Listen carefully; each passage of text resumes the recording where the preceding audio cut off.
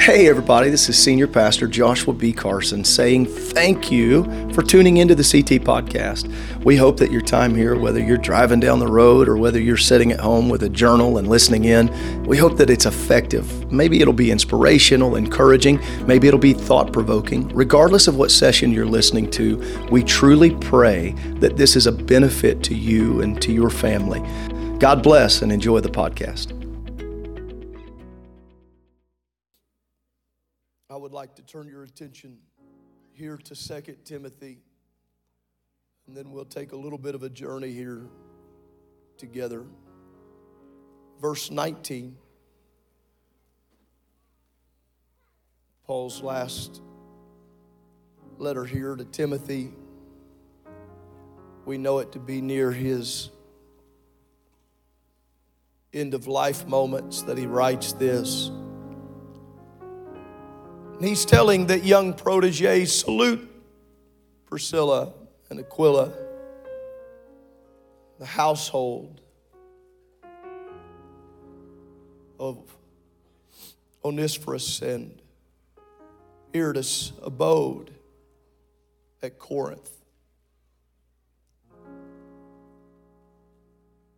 But Trophimus have I left at Miletus sick. Do thy diligence to come before winter. Eubulus greeteth thee. Pudens, Linus, Claudia, all the brethren. The Lord Jesus Christ be with thy spirit. Grace be with you. Amen. It must be one of the most transparent and toughest lines that Paul ever wrote. Most typically, it is read over without much evaluation or consideration. But in the 20th verse, he says something to this young protege, this young Timothy, this young preacher in the gospel. Paul, this great man of faith, when he said, but Trophimus have I left sick at Miletus. And that's what I just want to preach from that thought. Trophimus have I left sick. God, I feel your presence in this house. I believe you have a specific word to deliver to the people tonight. But more importantly than anything, I think your presence wants to do a work. I'm asking for your help here tonight. In the mighty name of Jesus Christ. And let every person say amen. God bless you, and you may be seated this evening. Certainly I greet you tonight in the name of the Lord Jesus Christ. And I can say, and we can say most assuredly, that the presence of the Lord is in this house. For we are in unified agreement with the textual evidence that where the Spirit of the Lord is, there is liberty. And we who praise Him rest on the assurance that He does still inhabit the praise of His people. And it's what we've been doing here tonight. On the high sounding cymbal, on the loud cymbal, on the organ, on the piano. We've been praising the Lord. With the clapping of our hands and the lifting of our voice, we have been praising the Lord. Let there be no mistake that our objective has been singular. At least it must be singular. That we are not here to entertain one another, but rather we are here to entertain the King of Kings and the Lord of Lords. That we are here to magnify a name which is matchless and a God who has none other beside him. It was my distinct honor to stand on Friday night in this city at a particular meeting special to this weekend for Martin Luther King Day, and to have the ability to address city leaders and preachers of multiple denominations. It was my privilege to be able to stand before them. There were awards that were given out. The mayor came and made remarks, and several denominations of speakers of all walks that were there. And I was very honest with them when I took the podium. I told them, whether you recognize or not, you have invited a Pentecostal preacher into this setting. But like Brother Scott said to me, it was by no accident who they invited. And Brother Scott and some others were there. And what I got up and I preached to that crowd was what I preached to this crowd only a week ago, that we need a revival of unity in the city of Indianapolis that crosses ethnic, social, even geographic boundaries. This is a significant weekend in America's history for us to consider. I've spent some time this week even reading through Dr. King's speeches, some of his most famous, and the one that is most familiar to the majority of the crowd is from where I'll draw this small excerpt here tonight. It is considered his most famous speech, where he speaks of the dream. And in one of the stanzas that is recorded from that speech, he writes, "I have a dream that my 4 little children will one day live in a nation where they will not be judged by the color of their skin, but by the content of their character. I have a dream today." And while I felt myself slightly overwhelmed, and those that were there know I did not spend much time that night alluding to Martin Luther King.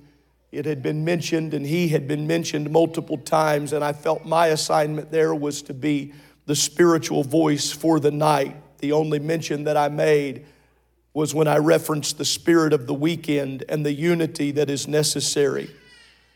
I would draw from this very famous speech even at the onset, and I will tell you that there has always been an attack to segregate individuals. Even as early as the Scripture, I believe that division was first housed in the division of Adam and Eve from God, and then played out between even the brothers Cain and Abel. Division has always been a tactic of the enemy. But I want to talk to us tonight about a man most of us know, if not all of us know quite well because of his extensive writings, is a man by the name of Paul. And those of us who are here tonight that are accustomed to his story, we know that we first called him Saul. And he was wreaking havoc against the church. He was a nemesis of the early day church. He was gathering letters and walking with authority. He was beating individuals. He was having individuals thrown into jail. We even see his presence at the martyrdom of the first individual by the name of Stephen. Saul, and his presence is felt. But Saul had a great experience with God. It was on that road to Damascus when that conversion took place. And it ought to touch our hearts, ladies and gentlemen, the conversion that took place in the life of this preacher killer and this Christian persecutor by the name of Saul. Because if Saul had a chance to be turned into a great orator and writer for the kingdom of God, then I would tell you I believe there is no person in our city that is too far beyond the reaching and the drawing of God. You can find no more hardened criminal than that of Saul in the text, and yet Saul has his life turned around. Brother John, you were preaching tonight about that call to the young Samuel, and he did not know who it was, but the Lord kept calling. When the Lord first gives Saul this dramatic revelation and experience, he cries out in concern, not understanding. He feels this moment but cannot recognize. And the Lord Jesus speaks to him. And there is a conversion that takes place and is fulfilled after he leads them near to a preacher. And the Bible said it was like those scales fell from his eyes and the blindness that had taken place. And it was hard for them to allow him into the church. He was ostracized and alienated. And we know it was because he was feared. It's hard to let a guy into church that you know likes to kill church people. There's not a person in this place that would say, well, just let them in. Pastor, surely they've had a changed heart. It's hard to accept them. People all over the place would be saying, listen, I know you're a bleeding heart, but use some common sense. Right? I think we have to be honest about the moment and the temperature of the text and what's taking place here. Saul had been working and consenting unto the death and the persecution of these Christians, but he is in fact loved in the church because the Lord spoke to him, but the Lord also spoke to a preacher. And he grafted him into the body. And it seems like no time before Saul is preaching. And he has went from tearing down Christianity to building up Christianity. He has gone from teaching and leading revolt against Christians to preaching about the name of Jesus Christ and the power of revelation. It was a dramatic conversion. And I've said it before, but I feel that I should say it again here tonight. We need, Brother Turner, to be expecting dramatic conversion even in this hour. Dramatic conversion. Not something we can play them into, hype them into, entertain them into. Dramatic conversion where somebody says, I know it's the Lord. I know it's the Lord. I know it's the Lord. I know. And when it's dramatic conversion, it will blind you to who you've been, and it will blind you to what you are, and it will set you on a path to what you need to be. That's why we're not a church that believes in leaving people the way that the Lord finds them. When the Lord finds them, He has a plan to work something in their life. How many know that Paul needed more than just that Damascus road? He needed to be loved into the body. He needed to be given a voice among the brethren. He needed to be given a platform to minister. And it was a process and it was a portion of time, but that conversion led into that powerful ministry of Paul. But it started with dramatic conversion. I can't quite get away from this, so I'm going to say it again. I believe that there can be dramatic conversion that happens in our friends this year. Dramatic conversion. People that you have already written off, that you thought, I tried with them. I invited them. I worked on them. But dramatic conversion that changes them. Here's the powerful thing about dramatic conversion. When the Lord does it, they can't deny it. When the Lord does it, they cannot deny it. That's what I'm asking God for. That people have to walk out of the house saying, yeah, the music was good, the preaching was okay, but when He touched me, I'm talking about that old-fashioned, you can't explain it away kind of touch from God, where people don't care who sees them, who's watching them, who laughs at them, who makes fun of them. I've been in the kind of services where they get up and run down to the altar and they throw themselves on the altar, and some people are looking around and people are concerned and wondering, and that they don't care at all. They just got to get to the feet of Jesus and say, I feel something drawing me from heaven. I'm longing for that kind of dramatic conversion where God pulls and changes the hearts and the lives of men and women. That's great. But now we fast forward all the way to the end of his life. We know that Paul is going to have some incredible missionary journeys, some powerful moments in his ministry. There is probably nothing more powerful about Paul than his ability to write. How many know that every great speaker is not a great writer? And every great writer is not a... It's just the truth. Don't know how it works. Sometimes you can do both. But anybody in here that's ever done any editing can tell you some people can speak really good, but they can't write really good. I assume that Paul was a great and a powerful preacher, but I know he was a dynamic writer. Heard somebody talk about whether or not he was a great preacher one time. He's the only guy in the whole scripture that gets mentioned for preaching so long somebody falls out and dies in the middle of... That's long-winded. Long-winded, but so powerful that he goes down, lays on the kid, he gets back to life, and Paul just walks up and starts preaching again. That's long-winded. I'm thinking that would have been a good place for an altar call. If that would have been a Pentecostal church, we'd have said there's miracles in the building. There's miracles right here. But he got done because Paul seemed to live with this chip on his shoulder that time is short. Time is short. And we got to get this message out there to everyone that will hear. And he would walk into a city and he would preach and he would teach. And we know that he would write. And the writing is the work of his letters to the churches. We have the Pauline epistles that we love to read and to study and to take a look upon. We are enamored by his writing for its proficiency and its depth and the way that we are able to see the intricate inner workings of the church on display. And isn't it amazing that the writing to the church in this day still applies to the church of this day?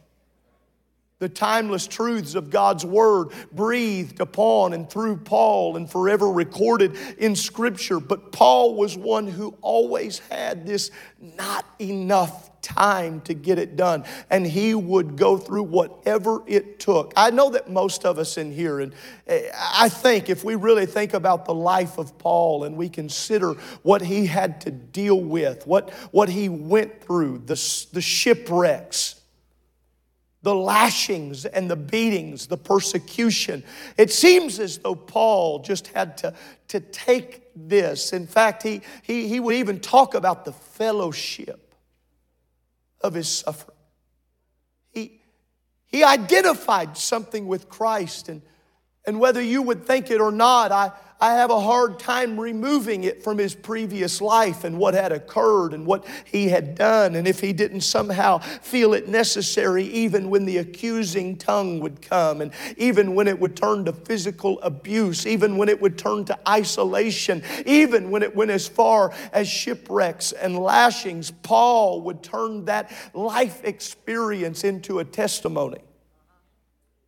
You know, anybody that wants to, any believer that has their mind made up can take the hardships of life and turn it into a testimony about the keeping power of God. The enemy would love for us to focus, and for most of us in this room, if we got beat one time, it would be over. If we were shipwrecked one time, we'd want to cash in. Had that one good missionary trip, that was a good one, but that was it. Look at my stories. Look at the pictures. This is what we did. This is what we went through. But Paul, time and time and time again, because Paul was on a mission, this conversion, this change, the Saul he was to the Paul that he became. And I look around this room tonight on a Sunday night, and I thank God that there are a lot of men and women that are able to say, I am not who I was.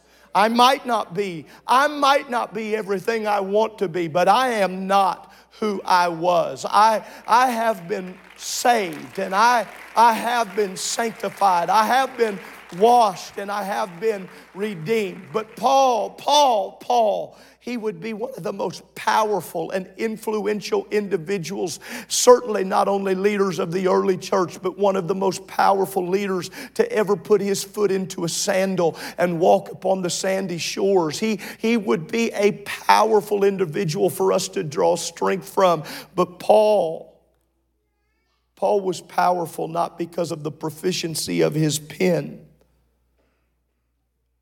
or the mastering of his oratory, but he was powerful because of his testimony. It was his testimony. And it was that testimony that I have preached about numerous times that became his life song. It became his work. And he knew that he could not be who he had become and what he was becoming without the Lord upon his side. It is this very Paul that we read about in the book of Acts. In fact, when they come and they bring that handkerchief, those aprons, there is an anointing and there is a prayer meeting. He was a powerful guy. We know that they would come, and even the anointing of handkerchiefs or aprons, and it's normal practice for us. If someone cannot get here, we go, our ministry team, we pray over aprons. We've given them out in the last week a handkerchief that we place oil upon and we pray over. Is there power in the handkerchief? No, but there's power in the name of Jesus, and there's power in the prayer, and there's power in the biblical example. Where did we get that example? He's the guy. He was powerful in his prayer. This is the guy that when he's shipwrecked, he ends up on an island, shows up like a drowned rat. First thing he does, escapes the sea and shows up to the barbarous people that are there. And there they walk up, and he barely survives a shipwreck, and he's bit by a viper. That's a hard knock life. But what's he do? He shakes the viper off into the fire. And we only read a few more verses, and Paul is walking through the island laying hands on people. Because believers can be bitten and keep moving forward. And Paul was that example. He was a powerful prayer warrior. He walks into the house of Publius, the main man on that island, and his father's laying sick, and Paul prays for him, and his father gets up. Listen, the guy that was just shipwrecked gave the whole captain, there's a word from the Lord, nobody's going to die, they're ready to kill everybody. Said, don't worry, no one's going to perish. They tell some people, grab some boards, and those that can swim, jump out, start swimming. Those that can't, grab a board, do your best, kick your legs. The Bible says no one dies, they all make it miraculously. Then Paul gets bit, shakes it off in the fire, then walks around, starts laying hands on people. He goes from a shipwreck to a viper bite to Publius' father getting up out of bed. That's a powerful guy. If Paul the evangelist was here tonight, when Brother Matthews did prayer a little bit ago, if Paul was the guy praying, if he was one of the people, everybody would be working towards Paul. Be looking at me like, no offense. And I'd be okay with it. I'd say, go see Paul. Look at those fang marks in his arm. That dude's bad to the bone. Let him tell you the lashing story. He's a cool dude. He has a track record of consistency after conversion, to which I should say it ought to be the testimony of everybody in this place, for no man having put his hand to the plow and then turning back. Oh, come on now, I feel that. Once he was converted and once he was changed, he made up his mind and he settled in. And regardless of persecution, he was settled in. And regardless of alienation, he was settled in. But there were some things in the heart of Paul, and there were some people groups in his life that he desperately wanted to minister to. And there is a moment in his heart and his transparency that he's writing to young Timothy. And he's telling him of the things that he sees in him. Obviously, Timothy knowing all of the incredible works that have been done by the hand of Paul and in the ministry of Paul. And he says those words in verse 20. Erastus abode at Corinth, but Trophimus have I left at Miletus sick. It's hard for me to imagine that Paul would have had to leave anybody sick. It's not what I see, it's not what I read, and the transparency is not flattering. It's not something that you put on your resume if you're a man of prayer and faith. When you're the guy who's seeing everybody healed, you're the guy that they're even bringing aprons or handkerchiefs to, and you don't even have to come, just pray over the thing. If you touch it, they'll be fine. And yet he, on this moment and this occasion, at the end of his life, gets a moment that Timothy's going to need to hear. And it's this: not every time does it work out the way you want it to.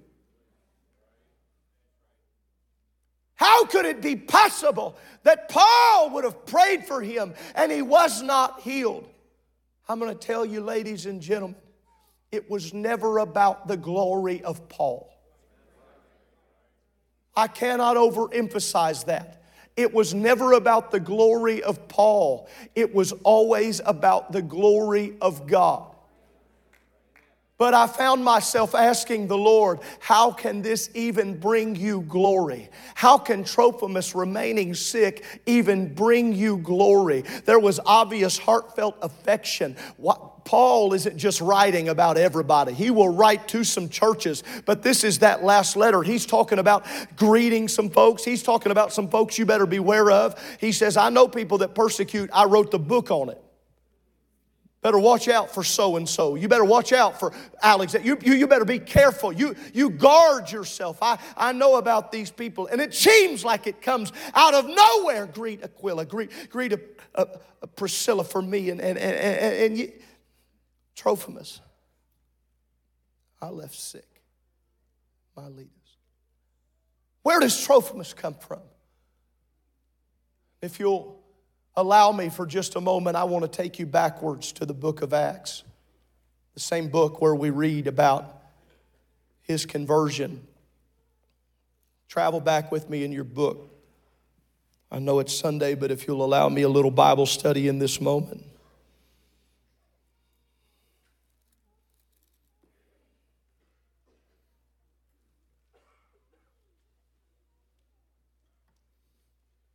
Acts chapter 20.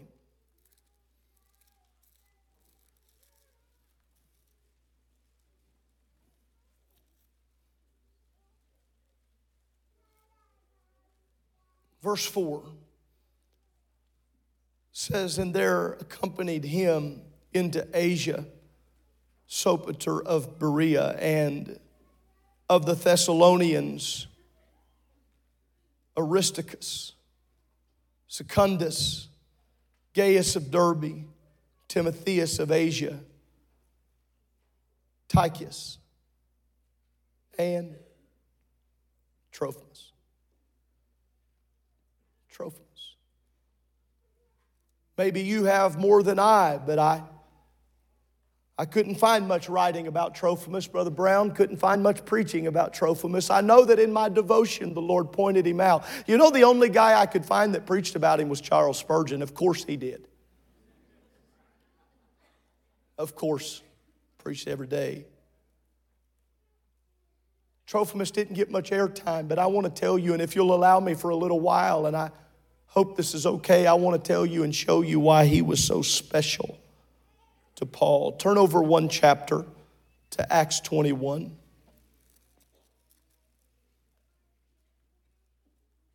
In Acts chapter 21, we're reading about an incredible engagement in a moment where Paul is going to be apprehended.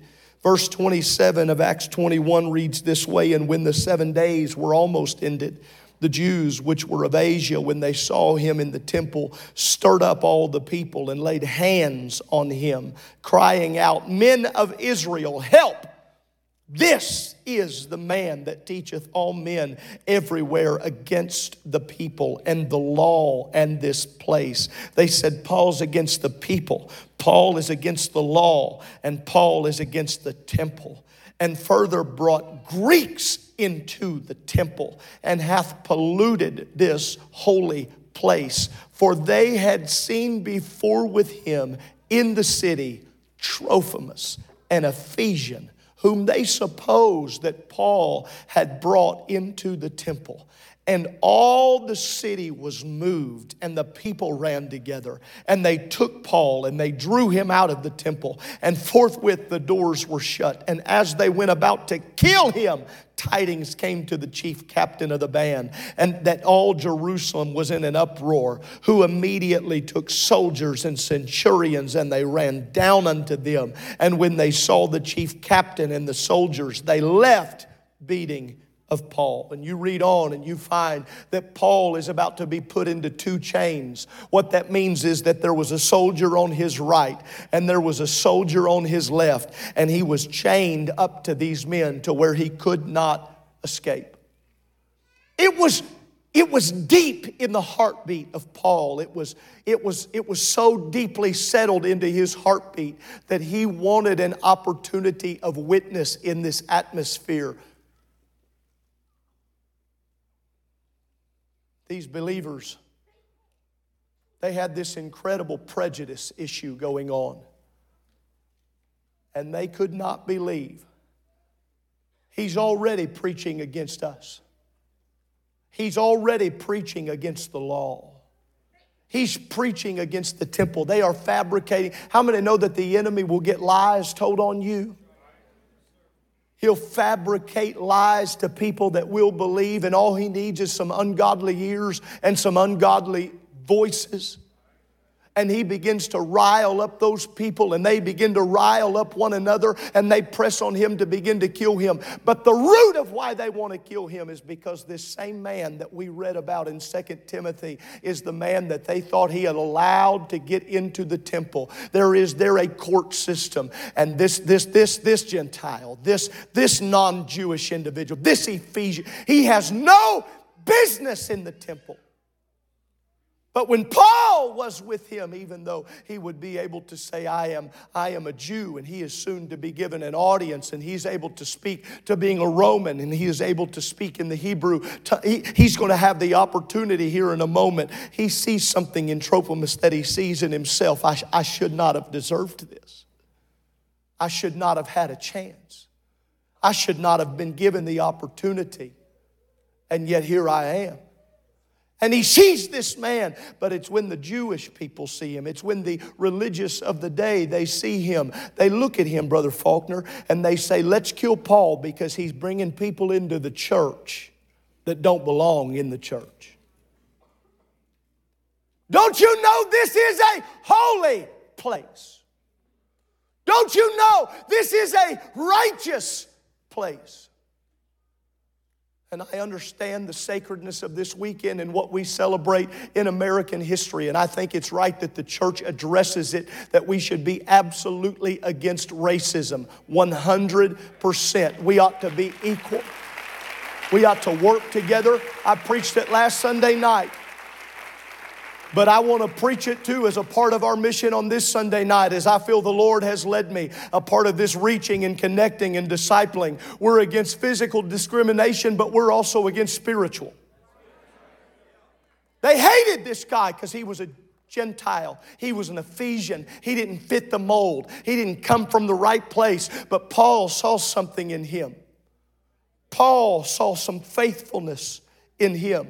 In fact, theologians will track his life and trace his life and say that he's going to stick with Paul and he's going to be faithful to Paul. When he finally falls sick and Paul can't pray him better and has to walk away from him because of the mission, he had been a faithful follower and a faithful companion of Paul through it all, and he just kept working alongside of him. Here's what I think Paul thought of when he thought of this man, and I think we have scriptural evidence to prove it. This man, although he was a Gentile, although he was this Ephesian, although he was this gentleman that they didn't even want inside the temple, this guy set me up for a chance to preach to people who wouldn't listen before this.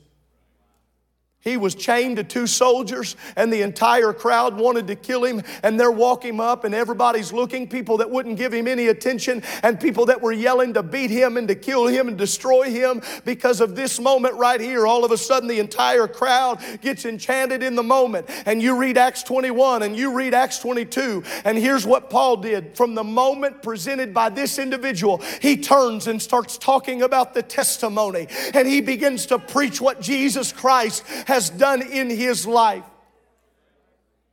To which I would ask you this question about this individual, because it first gripped my heart. How is it possible that he was not healed when Paul prayed for him? How is it possible that God did not touch his body and raise him up? And I felt like the Lord slapped me even in prayer and said, read on in the text and understand his life, and remember that every life, it's not about their glory. Every life, it's not about their will. Every life, it's not about their desire. It's whether or not the kingdom of God got a benefit out of it. Can I be honest with you and tell you there are some prayers that I've prayed and they are not answered and I don't understand it. But I have come to declare this tonight. If God can get the glory out of it, then to God be the glory. I would want to get Trophimus on the hill. I'd want to get Trophimus on the prayer list, and I think that we should. I'd want us to have an all-night prayer for Trophimus, and I think we should. And we had a living example here tonight, and I wouldn't make light of this or just use this for an easy illustration. He didn't know what I was preaching, but Brother Denny didn't know what I was preaching tonight. Him up here singing that song, and I don't know, but I'm going to tell you, there was a little extra glory coming out of that song because he was the one singing it. There's a little something extra on that song because I know what hell has lied to him. I know what the enemy's tried to discourage him. You don't even try to go. You don't need to be there. You don't need to give it your best. And yet here he was singing up here tonight in pain, but talking about the goodness of the Lord. God said it. I believe it. It's good enough for me. Trophimus, what if he doesn't heal you? I got a better question. What if you get the opportunity to turn and witness to everybody and tell them about the conversion? Tell them about riding down the road to Damascus.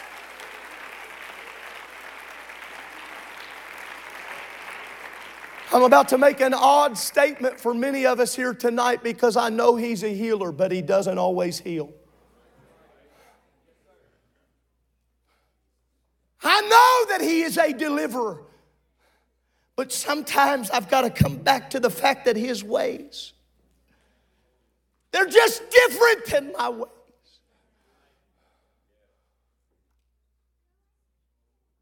I've been to the deathbeds of great men and great women. I've laid there beside them. I've prayed until my throat was stripped and my lungs had taken all that they could take. And I've sought the face of God and not seen my answer. And yet within weeks, I've watched backslidden children. I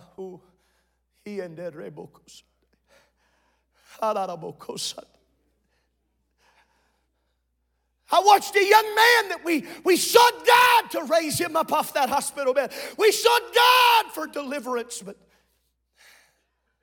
he laid sick even unto the point of death. And he only could have seen it from glory if God made it possible when a string of friends from school walked in after that funeral and crashed into that altar, got baptized in the name of Jesus Christ. Got filled with the Holy Ghost. Paul God, what are you telling me? If I'm Timothy, I want to know, what are you telling me, and why would you even let me know? Am I supposed to go by Miletus? Am I supposed to pray for him? No, that's not what I'm telling you. I'm telling you, at the end of the day, it's not about you, Timothy. It's not about your glory, Timothy. It's about the glory of God. We talked about powerful moves this morning in crossing Jordan. And yet I feel tonight that I have to tell someone, you're going to have to simply surrender that thing to God. I've wondered at what point Paul walked away from him. How much? Brother Turner, how much praying was done before Paul had to look at that companion? How many prayers were prayed? How many shallow breaths were taken? How many moments of anguish? What must the road? I know that we get to read about the road to Damascus, but what must the road away from Miletus? Because sometimes you walk away not getting the answer you wanted. Sometimes, and I feel the Holy Ghost. Sometimes you walk away not getting the response from God that you wanted, but the response from God that you needed, so that He could pass it on to the next generation. Even when God doesn't do it your way, you keep. I need some elders, I need some middle-aged folks in this room that could be honest and help me right now. You've had some prayer requests He hasn't answered. If that's you, I need you to stand right now. You've ever had some prayer requests? I know some of you feel like, man, this is going against. It's not going against. This is who we are. Now, I need every young person in the room to look around at the hundreds of individuals that are standing here. I'm amazed by some of the ones sitting that He's answered every prayer you've prayed. That shocks me. You're doing something better than I am. Younger people, I want you to look around at all these. You know what they're showing you? His goodness is not contingent. His worthiness is not contingent. Your need to be faithful to Him is not contingent upon whether He answers every prayer the way you pray it.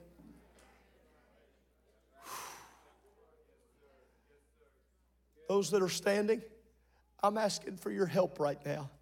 I want you to lift your hands with me right now and pray with me for the generation that's sitting around us. Because I'm afraid that our world has turned our God into a jack-in-the-box that you can just manipulate into answering.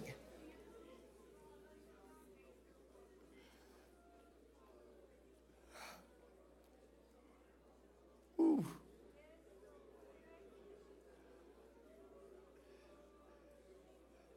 Oh, my.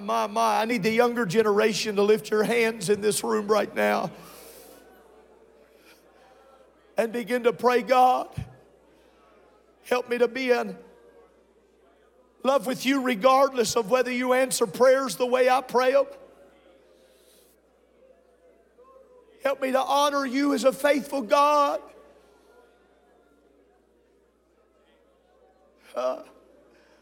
Somebody's been praying about something and you're not getting the answer you want. And you can serve the enemy of your soul, notice, through your prayers right now. I'm not wavering on God. I'm not giving up on God.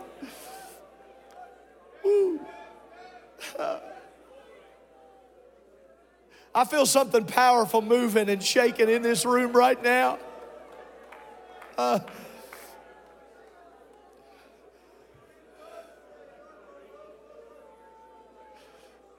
Oh, that's it. Let's lift our voices for a minute. Let's call on Him in this room.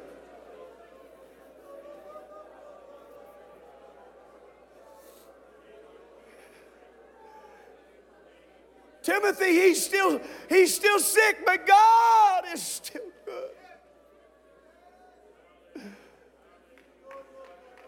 Timothy, he's still sick, but bring me the parchments. I've got more to write.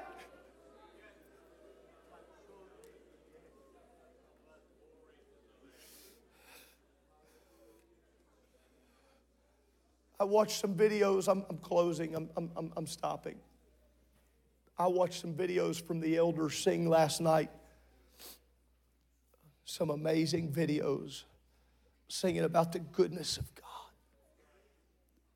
And I watched men and women singing in those videos last night that I know He hasn't answered all your prayers the way you prayed them.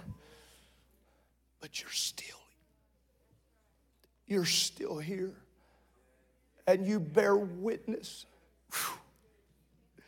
You bear witness. You bear witness to the goodness of God. Every time you walk back into this house, the power of your testimony doesn't always go the way we want to. Man, I'm reaching for somebody tonight. I'm reaching for somebody. Your emotions have been strung out. I'm reaching for you tonight. You keep thinking, why won't God answer the way I need Him to answer? And I've come tonight with an assignment that's a little bit unique to tell Him that even in His silence, He's good.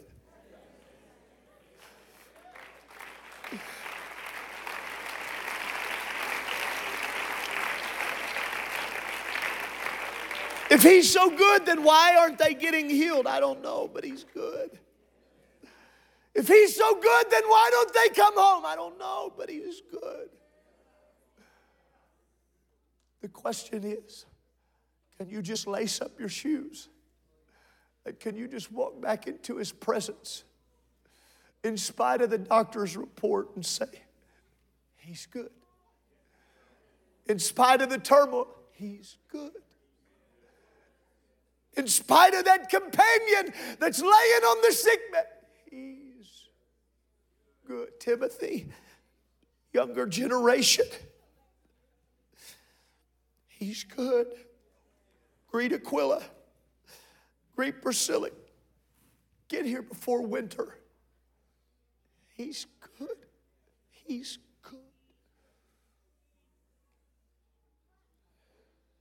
I'm asking for everybody 30 years of age and younger to come to the altar tonight.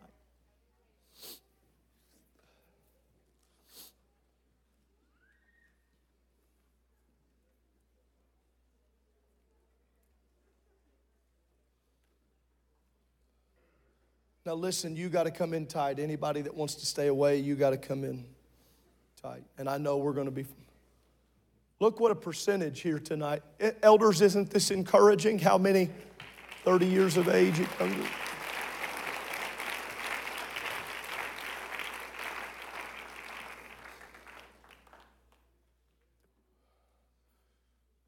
Brother Dozal, we're so blessed at this church. People that give and pray. People that seek God, faithful to the Lord. You younger generation, I want you to look at me. I want you to listen to me. I want you to be very clear what I'm telling you tonight. If you're going to be successful in the kingdom of God, but Chris, these are some words you're going to have to write down. You're going to have to be faithful to Him. Even in times the enemy tries to prove you he's been unfaithful to you. Because you're going to go through some life situations. You already have. If I say you're going to, I'm not in any manner trying to speak condescending. I know some of you have been through things that would make others sick in this room and we couldn't understand. But you have or you will endure some situations in life, and you still have many ahead of you where you are going to want to wring your hands and say, where is God in this? How many elders know I'm telling the truth right now? Some of it's going to be physical. Some of it's going to be spiritual. Some of it will just be mental and emotional. Some of it will be self-inflicted, and some of it will be hell-inflicted. But across the board, it's going to give you an opportunity at times. Young men and young ladies, look at me. I need you to look. If I've ever talked to you, if I've ever felt a burden to try to get something directly into your spirit, it's right now. You're going to be given the opportunity to say, well, God's not fair. It'll be this little seed. We talk about the seed, that mustard seed. We even talked about it tonight, just that little bit of faith. Well, I'm going to tell you the root of bitterness starts with a little seed too. Just a tiny seed. It seems insignificant. It's just one little hurt. It's just one little statement. It's just one little word. It's just one little offense. It's just one little statement. It's just one little lie or one little remark. You heard the preacher said this, or you heard that the Sunday school teacher said that. It's one little discrepancy that you saw, and it makes you want to think if they were really a Christian, or if that's what Christianity is, or if that's what Pentecost. I don't want and it's just this little seed. And you're going to pray and you're going to say, God, you need to fix this. And there's going to be times, I need you to hear me. There's going to be times you're going to pray fervently. And I'm not trying to diminish faith. I'm trying to build faithfulness. There's going to be times you pray and it doesn't get answered the way you pray. And you can either allow it to become the tree root that grows of bitterness that trips you up, or you can allow it to be a part of your testimony. That although they were mean to you, although they hurt you, although they abused you, although they walked out on you, although they died on you without your permission, although they were taken and God didn't even seem like He cared, you're going to be able to square your shoulders and say, wait a minute. God's been faithful to me.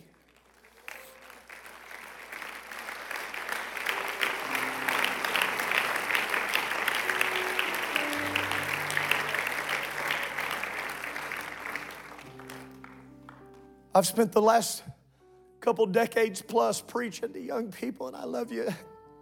I'm enamored by your walk for God and your love. But if there's one thing he's trying to absolutely, the enemy is trying to annihilate in your generation, it's genuine faithfulness to God. We serve him in the highlights of life, but we can't write letters of influence during the low seasons. Who are you when Trophimus is sick?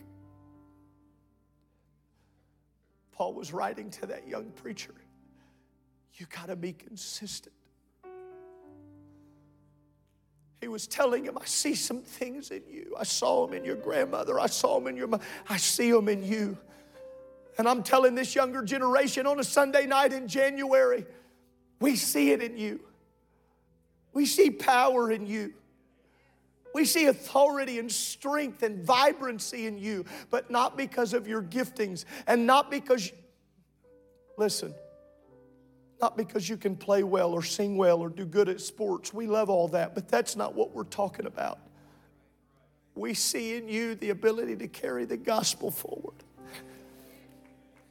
We see if anyone has the ability to fill this building multiple times over, it's you. You got the strength and you got the energy. But Caleb, he's after your faithfulness, that enemy of your soul. He's after your faithfulness. He wants to plant something in there and come after that to get you into a dark season and make you want to think, wait a minute, if God was really good, I wouldn't deal with this. We wouldn't endure this. It's not true. It's not true. Brother Brandon, it's not true. Life's going to happen. But God is good.